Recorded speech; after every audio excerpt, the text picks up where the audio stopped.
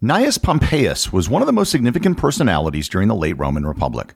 He was considered a military wunderkind who at an early age was given great responsibilities and never failed to deliver victory. However, history remembers him not as the greatest Roman of his era, but rather as a side player in the events which brought down the Republic, and in the end, a loser on the battlefield. Learn more about the rise and fall of Pompey Magnus on this episode of Everything Everywhere Daily.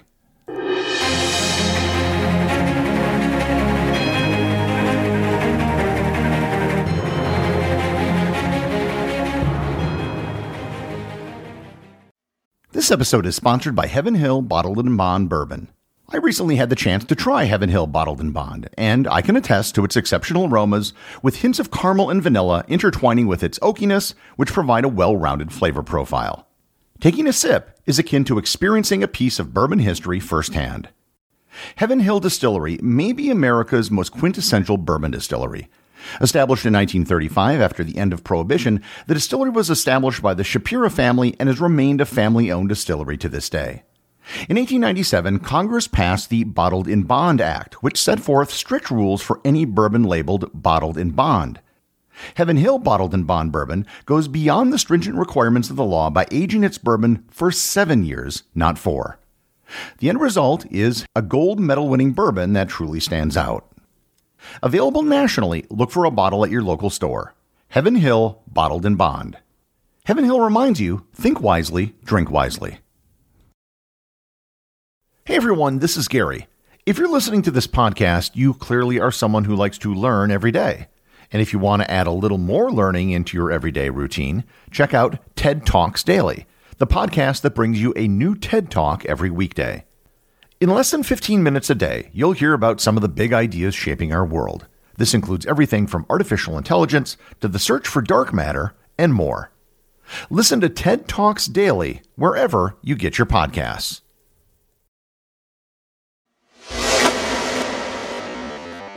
If things had gone even slightly differently, the name Pompey might be as well known today as that of Julius Caesar.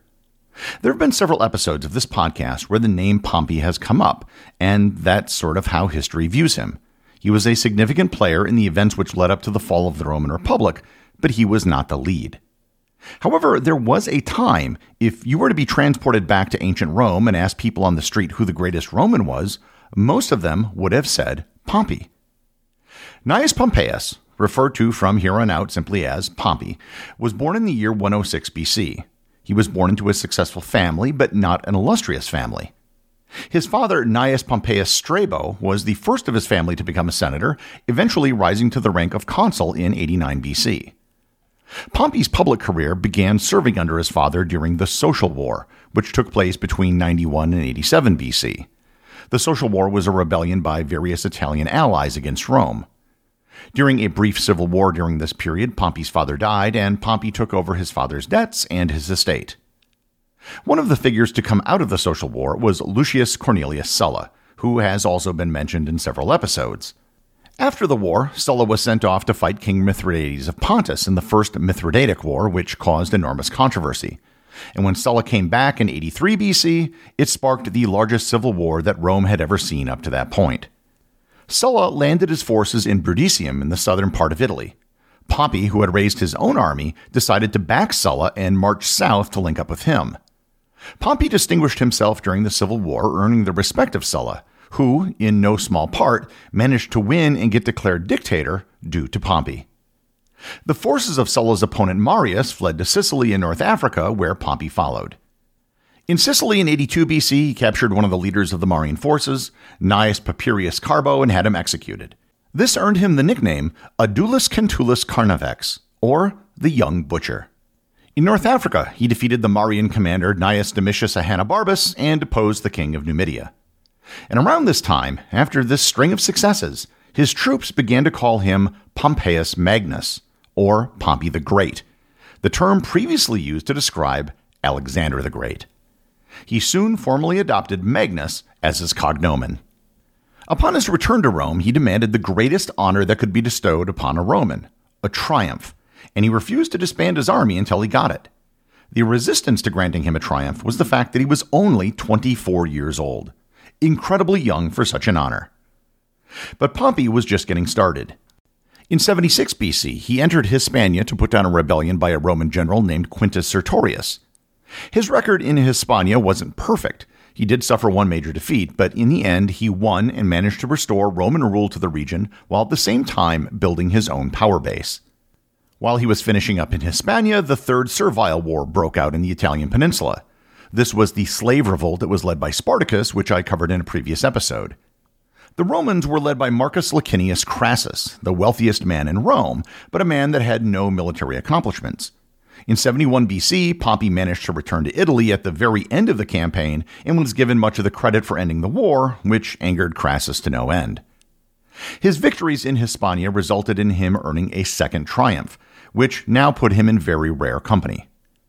At this point, Pompey had become one of the senior men in Rome, and there was talk of electing him consul. However, the minimum age to run for consul was 42, and Pompey was only 36.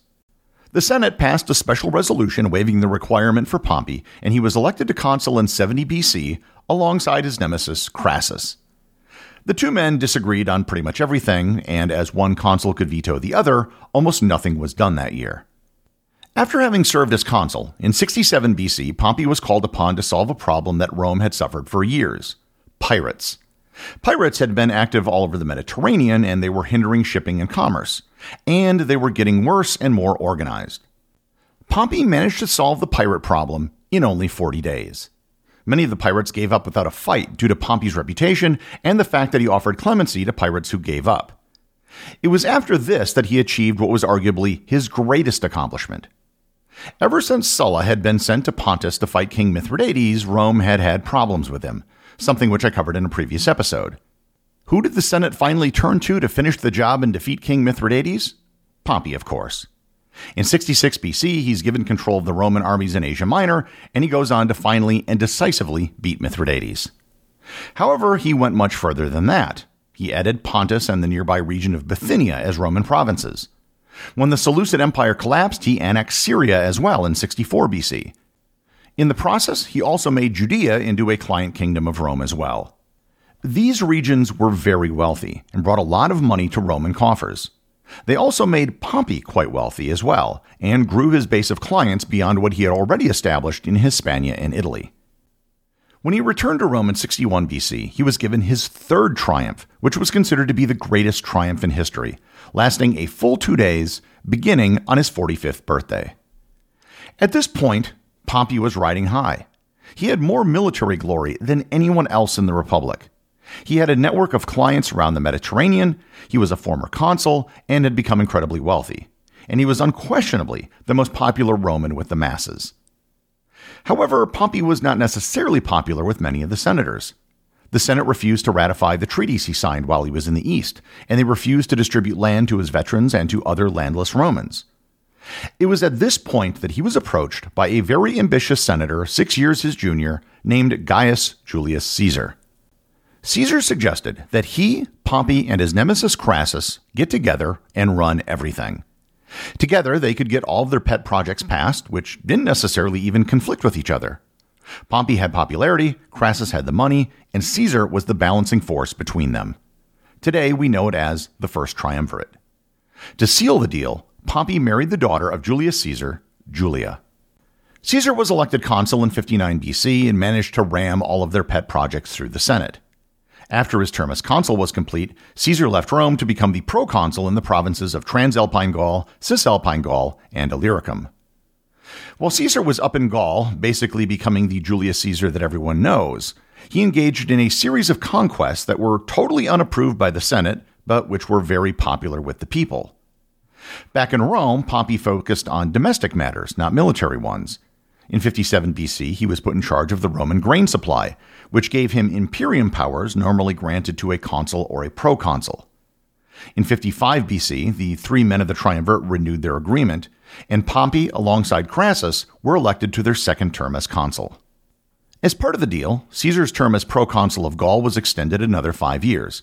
Crassus was given control of Syria, and Pompey was given control of Hispania. However, he actually never left Rome and governed it by proxy. It was around this time that Pompey built the Theater of Pompey in Rome, which was the first permanent theater that was ever built in Rome.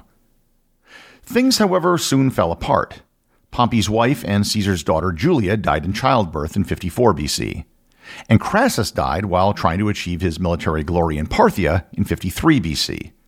With Crassus dead and the bond between Pompey and Caesar that Julia provided gone, tensions between them began to rise. Pompey saw Caesar's conquests in Gaul as taking away from his status in Rome. Pompey was elected as consul for the third time in 52 BC, and in a highly unusual move, supported by most of the Senate, he was elected consul by himself. He helped usher through a series of laws that would make Caesar retroactively liable for laws that he broke. So long as Caesar had imperium, he was immune from being tried. However, his imperium was going to expire with his term as proconsul in 49 BC. Caesar's plan was to run for consul again, which would extend his immunity. However, to do that, he had to appear in person in Rome to declare his candidacy. The moment he crossed the Pomerium, the traditional boundary of Rome, he would lose the imperium that he had in Gaul. Pompey and the Senate thought that they had Caesar in a legal trap. Caesar, however, did what no one expected and marched to Rome with his army. This was the crossing of the Rubicon and the saying that the die is cast. Pompey was given command of a consular army, but he wasn't really in control. He was no longer consul by this time, and everything had to be approved by the Senate. Moreover, Caesar had veteran troops, and Pompey had to raise an army from scratch. The Senate wasn't prepared for a military confrontation, so when Caesar headed towards Rome, Pompey, realizing that he was outnumbered, advised the Senate to fall back, first to Brundisium in the south, and then all the way to Macedonia. Pompey claimed that they could regroup and raise legions in the east, where he still had a large number of clients from the time he had spent there. And that's exactly what he did. He still controlled the Roman navy, and the army he assembled ended up being twice the size of the one that Caesar commanded. Pompey managed to destroy a fleet that Caesar was building to transport his troops across the Adriatic. But Caesar and his forces did manage to cross the Adriatic. After 4 years of cat and mouse, with Pompey and most of the senators in exile, things came to a head in the year 48 BC at the Battle of Pharsalus.